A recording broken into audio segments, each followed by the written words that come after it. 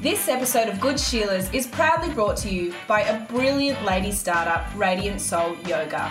Founded and run by our wonderful Sheila Danny, Radiant Soul has a dedicated online platform for yoga practice that is authentic, warm and balanced. There's room to laugh, release our ISO rage and show up in being totally safe and ragged trackies rather than Lululemon. Online yoga means your body can make all the noises it's capable of. Good. So if ISO's left you with a limp personality like Claire's and a weathered body like Bron's, get stuck into their online courses. If you're a beginner, expecting a baby, an experienced yogi, or want to introduce yoga to the kids, Radiant Soul has a course for you. Yes, someone can teach our kids. Finally. Good Sheilas listeners get a massive 20% off by entering Good Sheilas at checkout for all of September. Ooh. Check out our Instagram for all the details. Fun fact about Claire.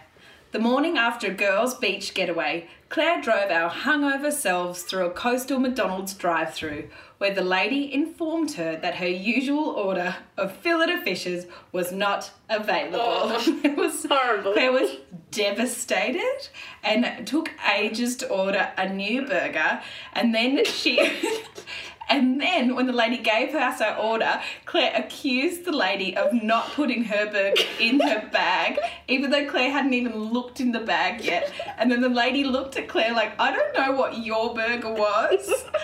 And then there was this stare off between the McDonald's lady and Claire because neither of them understood each other. I'm so hungover. And finally Claire just burst out laughing and without looking at the road ahead of her, still deadlocked staring into the lady's eyes, drove full speed ahead away from the drive-thru and narrowly missed another car and then just parked the car as if nothing had happened and looked at me, took her burger out and she was like, what? I was like, what the hell? How do you not know how McDonald's works? You come here every week. Oh God, even now when I think, I just remember my mouth just opening and just this uncontrollable laughter just pouring out and the lady's face just dropped. It was like a horror movie. She's gonna kill us all. I've got to get more fillet of fish.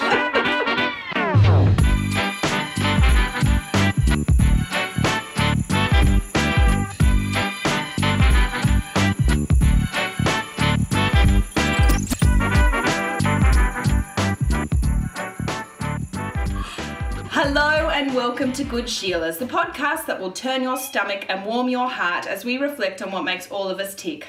I'm Bron, a Melbourne comedian. And I'm Claire, a human rights lawyer. And we're long-time friends, short-time mums, and lifetime dickheads. Each episode we tackle something in the media as well as something in life that's kicked us in the guts. So strap yourselves in, mongrels, and get ready for Good Sheilas. G'day, Mo, how are you? I am very good. It's been a really sunny day in Melbourne and a big day. School is back! School's back for summer. And forever, no more lockdown or else it's cancelled. It's still so much lockdown, but the kids are back. And they're yelling in the background as normal, which is gorgeous and relaxing. But God, it was so nice not to have children around today. Yeah. I cannot tell you how much I do not like them.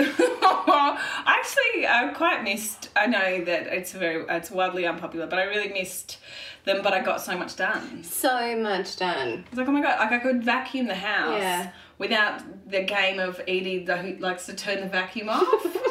It's already really disheartening vacuuming. You already, every push, you're like, I hate this bit of my life. I hate this bit of my life. And then this 5-year-old will just press it and just look at me in the eyes like, what are you gonna do? And I'm like, die.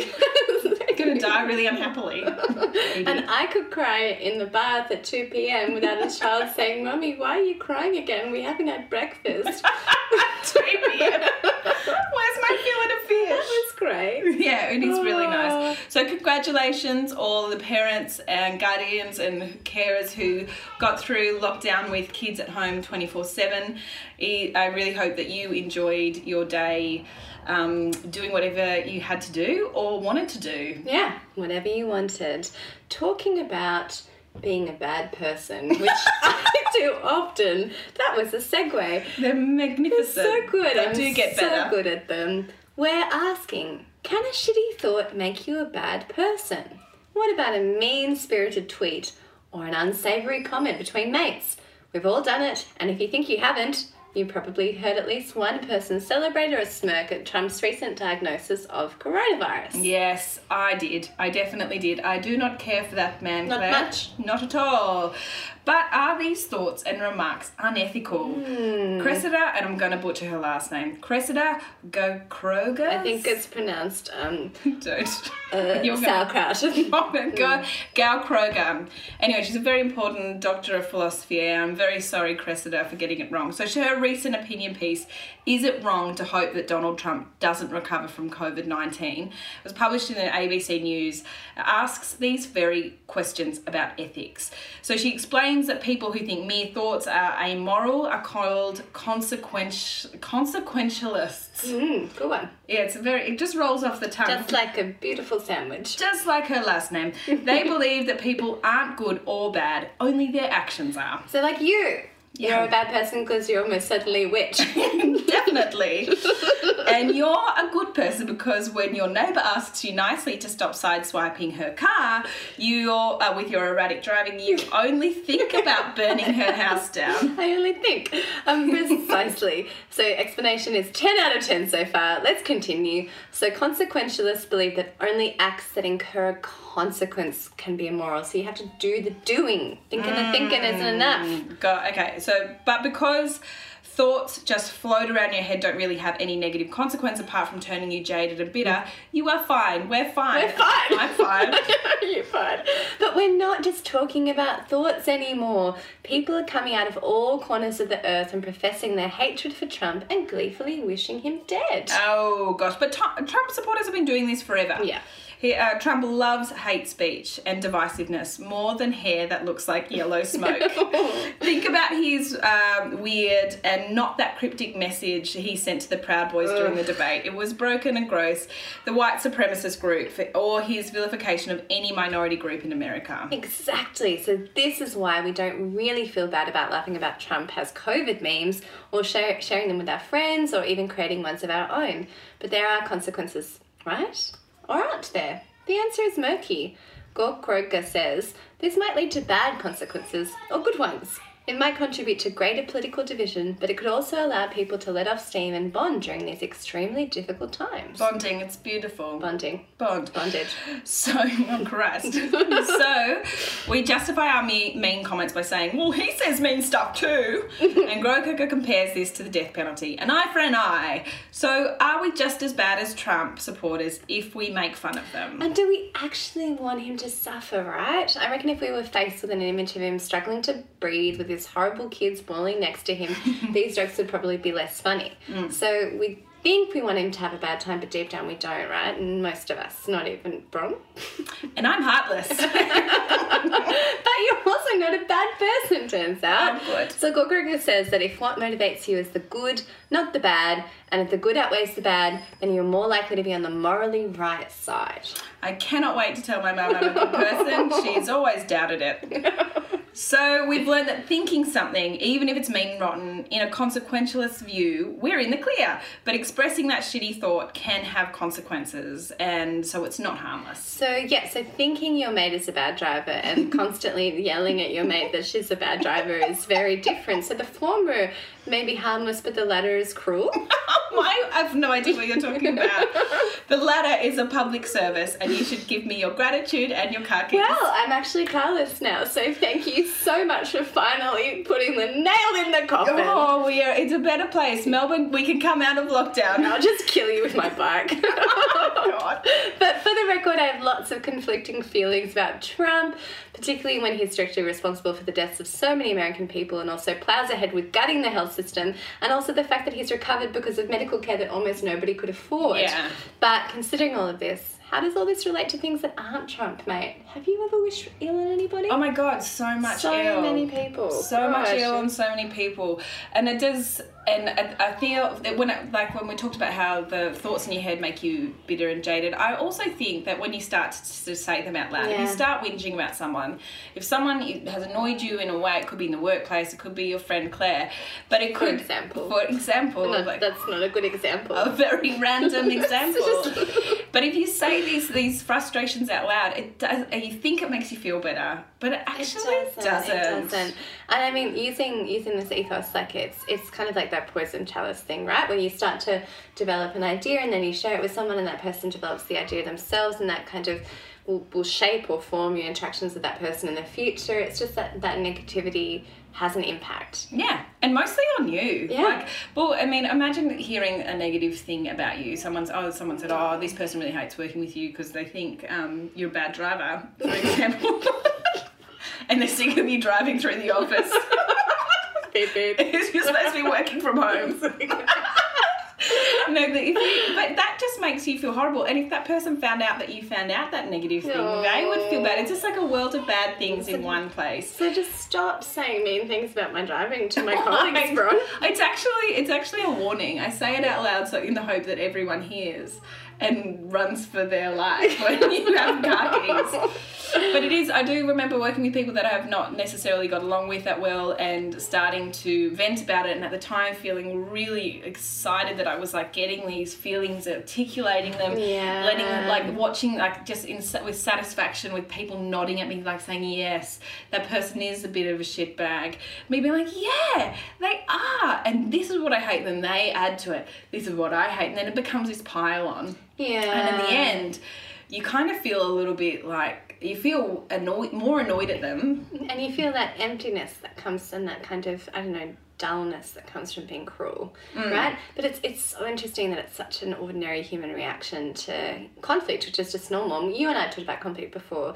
It's normal that we run into people and we have differences of opinion and differences of approach, but the response to it is the troubling thing that we've learned to just, rather than reflect on our own behaviour or just say, hey, sometimes we don't agree, sometimes people are different to us, we're like, they're a piece of shit and I'm going to tell everybody. Yeah, totally. And also, when we were talking about how Trump supporters, they're mean and so we can be mean too. It's that thing of, like, if you know that person, it says mean things about other people, and you feel less bad when you say nasty things about them. And it's like, if that person hears that someone's saying nasty things about them, they're like, well, I can say nasty. It becomes this really dumb kind of cycle. And so someone's got to take the high road, and Christ almighty, I can't wait to take it. I'm not going to take it. I'm very busy driving.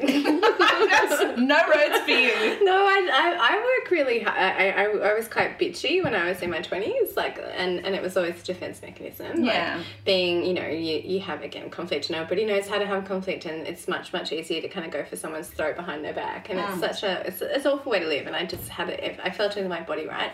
And I've made a really conscious effort, particularly since having kids, to try not to say shit things about people.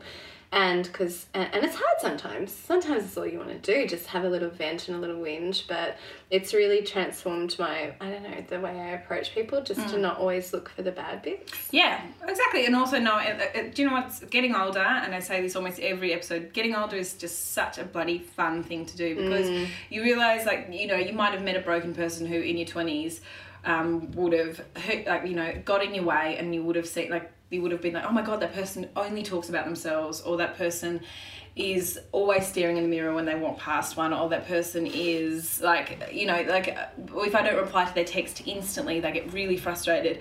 But now, obviously, it just means that this person's deeply insecure, and they're searching for validation, whether it's from themselves or everyone around them.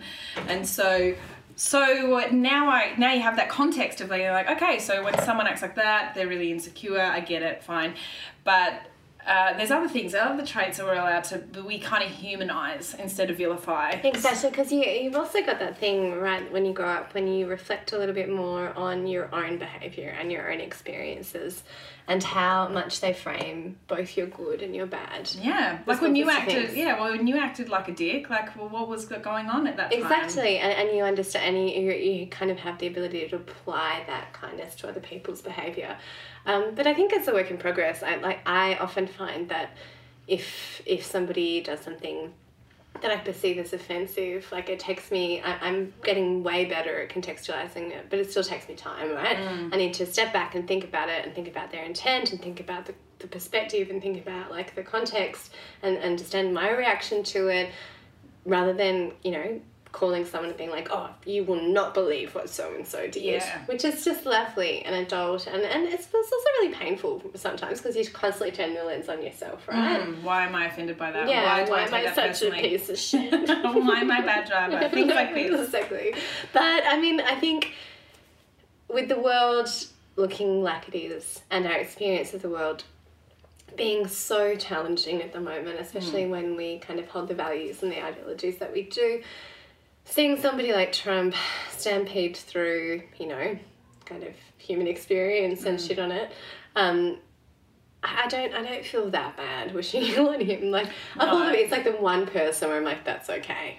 Yeah, I honestly, like, when we say you try and humanise someone, it's really, really difficult to try and humanise him. It is so difficult. Because all of his downfalls, you know, his context, which is like is ridiculously privileged white man who's been given every single opportunity, and he hates women and minorities. It's like, oh wow, I cannot find a reason as to why. There's nothing redeeming like about you. you, and you are a toxic force that is just polluting the entire world. And I don't, you know, but I don't know, is it okay to, like, I mean, the ill wishing, we're wishing he died, right? Like, that's really, really troubling thing. But I mean, would you say the same thing about Hitler? You know, what Yeah. So this is what part in the article as well. I really encourage people to read it. It's so interesting and saying, like, you know, when you do something good, you should feel like you are acting morally, but like doing something good could have like a bad consequence later. Yeah, like, absolutely. You know, seeing a child who is in danger and they're about to, you know, get hit by a train, and you save that kid, and that kid then ends up being Hitler. You actually have just done something very, very bad. So it's you know, it's kind of neither here nor there in a lot of ways, but it's really interesting to look at it and being like, actually, my actions have consequences, even if they're just like saying to someone, I think that she is a loose unit. Yeah. And then it gets back to that lady who's acting a bit like a loose unit. She might be acting like a loose unit because she's really struggling with lockdown. Yeah, and you've missed an opportunity to be kind to someone, which is such... Yeah. There, you know, really, especially when we're living in the way that we are now, there aren't as many opportunities to just bring a bit of kindness into the world. And so, you know, giving somebody that space and that permission to be human and to have flaws is really powerful. Even more so now than ever. So if you could stop yelling about my driving, that would be cool. Just take it away. Just take a lesson away from Hebron. No, take your keys away. But there is, even like in Victoria, especially, and for those who aren't in Victoria, let me give you a little insight. We've got our Premier, Dan Andrews. People are very angry. A lot of people are really angry at him. Very angry. People are blaming everyone's poor mental health on him. People are blaming, you know, everyone's economic, like all the small businesses' economic failings on him. And it's really kind of misplaced aggression, I feel. And so it kind of that thing, I was like, well, what do you want to get out of this if we keep hurling abuse at one person who's just maybe doing the best job that anyone could be doing right now, then there's consequences to that. And I think it's an important point, but I think maybe people are putting it there because where else they're going to put it? Well, yeah, you have to put blame somewhere, don't you? Yeah, and that's kind of what leadership is. You're accountable. Could blame coronavirus. You could blame a virus, yes. But there's no face on that. Exactly, there's no face. But I guess at the end of the day, you know, think about what you're doing and think about if it has consequences and try to choose to do the better thing is the takeaway. And Trump must die. That's another takeaway. So this episode we're going to do a little bit of a pivot here and talk about something that's really, really deeply important to us and something that has kicked us in the guts. We're going to talk about women's bodies. And this episode is a cliffhanger. A what? Like it's a cliffhanger. Hanging off a cliff. Who's gonna die? Who's gonna live? Oh my God. That we practiced that for ages. We did. So congratulations. So women's bodies are forever labelled mysterious, from that pesky hidden clitoris to the whispered shame of inevitable menopause. Oh, the shame. Us women are walking Pandora's boxes for men. But are we any better at understanding what the hell our body does, can do, or will do? So the female anatomy and bodily functions are riddled with shame and confusion. Things happen to us, and we're taught that we need to hide them. Quick! Sandra's vagina is doing something weird. Bury her in the sand. Exactly. Shame on you for being alive, Sandra. You should have worn more things to cover your revolting body. It's your fault you don't know what's happening to you, and our fault for ever thinking a woman would do anything good. Over the centuries, there have been a million myths bandied about that have attempted to demystify the female form, including the infamous menstruation. Ooh spooky. Whilst we now know that it is a normal biological process, there were periods in history where it was viewed as an almost mystical process of either great good or great evil. Oh my God, Sandra's a witch or a saint. I can't tell. Burn her anyway.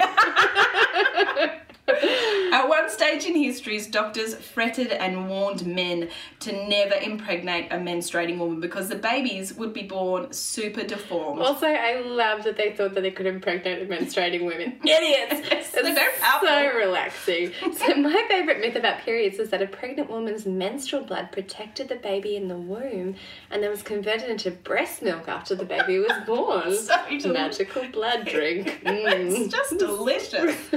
I'm never going to Sandra's house for dinner. What a monster. But our wombs kept being confusing. Men knew they were important, and so they decided to protect them from our silly, reckless ways, like learning. Oh my God. In 1873, Edward Clark, a doctor and former professor at Harvard Medical School, published his reasons why women shouldn't be educated in his book Sex and Education, or A Fair Chance for the Girls. Oh, what a guy. I like that the title seems really uplifting, I know, but it's it obviously seems like quality. do not let them learn. So he pointed out that the female brains were inferior to men's and thus weren't meant to handle higher levels of education. He also warned that those women who persisted in learning risked damaging their reproductive organs, especially if they were menstruating. That's that crazy period again. Sandra, stop bleeding. Our tiny brains can't handle it. But what did our mate Aristotle think? Oh, bless him. Oh gosh, he knew heaps about periods. Heaps of stuff. He's a celebrated genius, right? Definitely still alive. Well, he theorised that women were actually deformed men. Of course. Yes. Yeah. Us silly women were born with our genitals inside our bodies due to a lack of heat needed to form the perfect male body. He also speculated that this disability prevented women from making semen, and therefore they were the passive recipients in the child-making process. Oh my God, passively receiving semen makes me feel sick. Sexy. Romance was definitely alive then, that's for sure. I wonder how Aristotle spoke to women. Probably Aristotle. Can you find him? Where's Wally? Probably very loudly and slowly. Oh, no big words for us, Aristotle. We're super deformed, and all we know is how to have babies. Thank you for explaining that to us very slowly and very loudly. But surely it's gotten better, right, mate? This is a long time ago, but wait, no.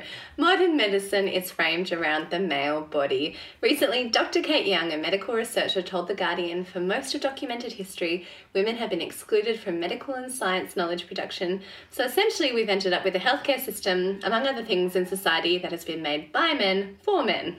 So a whole bunch of made-up maladies have been created to counter women's experiences from illness, from hysteria, which is what women who had ungovernable emotional excess needing intensive treatment. So pretty much you, Claire. Oh, cute. Hysteria no longer exists in modern medicine, but the impact of gendered medicine continues. Here's a quote by Guardian journalist which really stuck with me. Medicine has always seen women first and foremost as reproductive bodies. Our reproductive organs were the greatest source of difference to men, and because they were different, they were mysterious and suspicious. Because women had reproductive organs, they should reproduce. And all else about them was deemed uninteresting. So uninteresting. Passive. A recent American study found that while women are more likely to seek treatment for pain and illness, women are more likely to receive inadequate treatment and inadequate care. The researchers noted that a big part of this issue is because of a long history within our culture regarding women's reasoning capacity as limited. Yeah, you definitely can't trust us, particularly with our own bodies. Definitely not Sandra. No way, not Sandra. Do not Bleeding, trust mate. her. You're a mess. You're a mess. Yes. Claire, you've had a recent challenging experience with your body. Are you okay to share that with us? I will. So I found a lump in my left breast a couple of months ago and went through a process of getting a bunch of scans, and they're like, oh no, this isn't very good. You need to go to the hospital and to make sure that it's nothing bad. And that process was okay. The public health system is slow. And of course, I was super duper anxious about the idea of having cancer and dying. And we had a fair bit of cancer in my family. My mum got it quite young. So I went after a long wait to the hospital and visited a surgeon who barely looked me in the eye, never told me their name. And I was sitting down just thick with anxiety and you know, that existential threat of death, terrified of not just the process of possibly being sick, but the idea that my children would grow up without me, you know, like it's just, it's a clusterfuck of terror. And I'm just so anxious I couldn't sleep, and I hadn't slept properly for weeks. And the surgeon was really rapidly talking, not making eye contact with me, and then they were like, well, we know that your doctor recommended a lumpectomy, but we're actually going to do a different process, and the reason is blah, blah, blah, blah, blah. And she was just going through all these rapid fire questions. And then she said, one of the considerations that we put into it is that you may have, you're young and you might have more children. And so breastfeeding would be impaired. And also we're concerned that, you know, that there'd be aesthetic issues, deformities, like with your breast if we went through this procedure. And I was like, you never consulted me. You just told me. You told me. And you never undertook to understand what I might want, you know, saying this is what breast cancer looks like.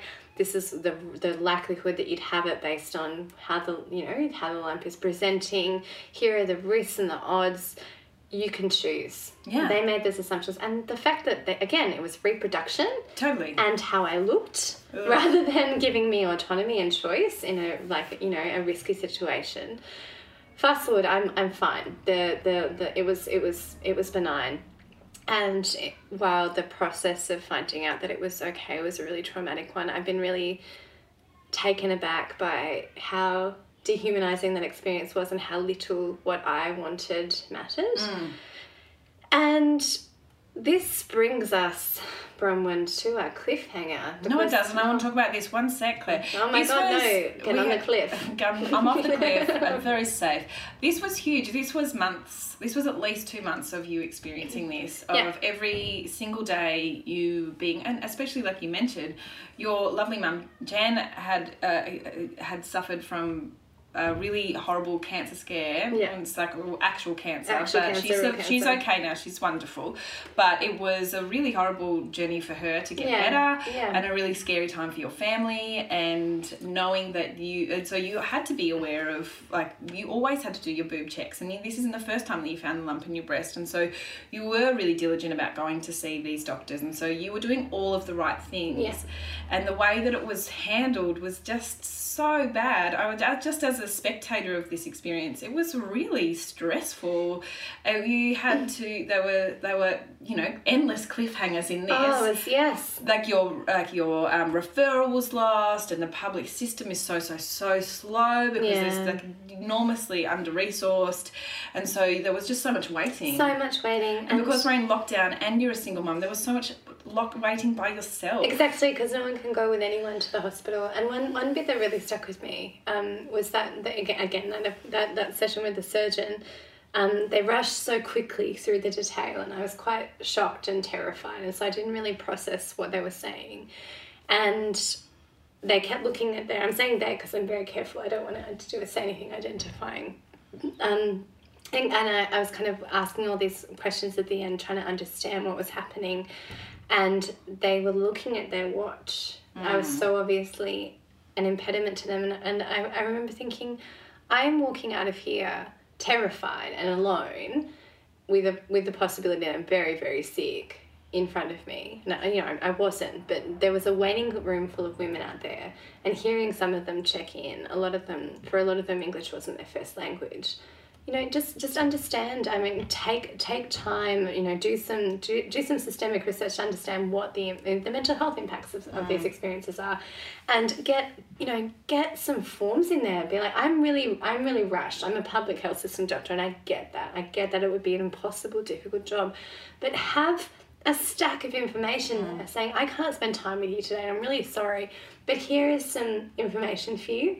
If you need it interpreted, I've got it in all these different languages. Yeah, imagine if you didn't speak English. Yeah. Imagine if you had an intellectual disability. Yeah. Imagine if you had PTSD for whatever reason where you wouldn't be processing that information, and then them saying, all right, bye. Yeah. That was like a really eye-opening experience for me watching you go through that. Look, I'm actually surprised by how, even talking about it now, I feel quite anxious, because it was such an awful experience, and such, really, in the scheme of things, ostensibly a minor one, because I'm fine, but that experience has really shifted my relationship with my own body, in that I'm like, if I have a lump again, would I go forward? Would I call it out? Would I go after all that, you must be like, I should have just left it. Yeah, after having the procedure, after recovering from it, that itself was really frightening. Like, again, being in a hospital by yourself is not a fun experience, no matter what you're there for. And so, yeah, this will continue to affect how I present in the future, right? And that's dangerous. Yeah.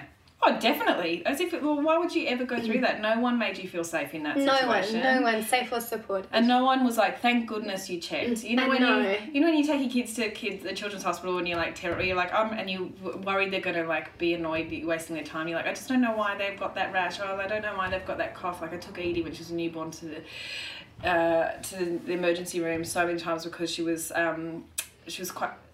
had a really bad cold all the time, because Olive was at daycare and bringing home these gross germs, and also I was so anxious, and so I just kept turning up to the emergency, and they were so nice about it. They kept saying to me, even though they wouldn't have actually thought it, you did a great job by bringing her in. You did a great job. And I was like, thank you. I'm the mother of the year. Can you announce it? And if you need to be told that you're doing the right thing, because everyone doubts themselves, right? Especially face-to-face with the medical system, which is complex and difficult, and you know the people there are the smartest people in the world, and that you're not as clever as them, so to face it and not be reassured. I think the next time something goes wrong with my body, like I notice a lump or a bump or something that's not quite right, I'll definitely hesitate. 100%.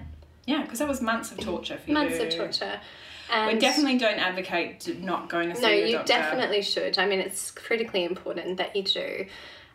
This is a reflection piece rather than, advice. You definitely should. I'm reflecting on my own reaction to a really, really anxious and challenging period. Yeah, and also it justifies everything that we've just said, that what we understand about women's bodies is that we are here to reproduce. Yes. And then all the other stuff is like, well, why do you need to be why do we need to reassure you? You can breastfeed. Yeah. You're fine. Yeah, exactly. I don't understand why you're getting hysterical again. You can breastfeed anyone you want. Stop asking me. But herein begins our hanging off a cliff. Okay. Something very huge has happened to one of our bodies. Oh my God. Is it sexy? Oh God. Is it cool? Is it crazy, sexy, cool, like TLC? Yeah, definitely. Something huge is happening to one of us.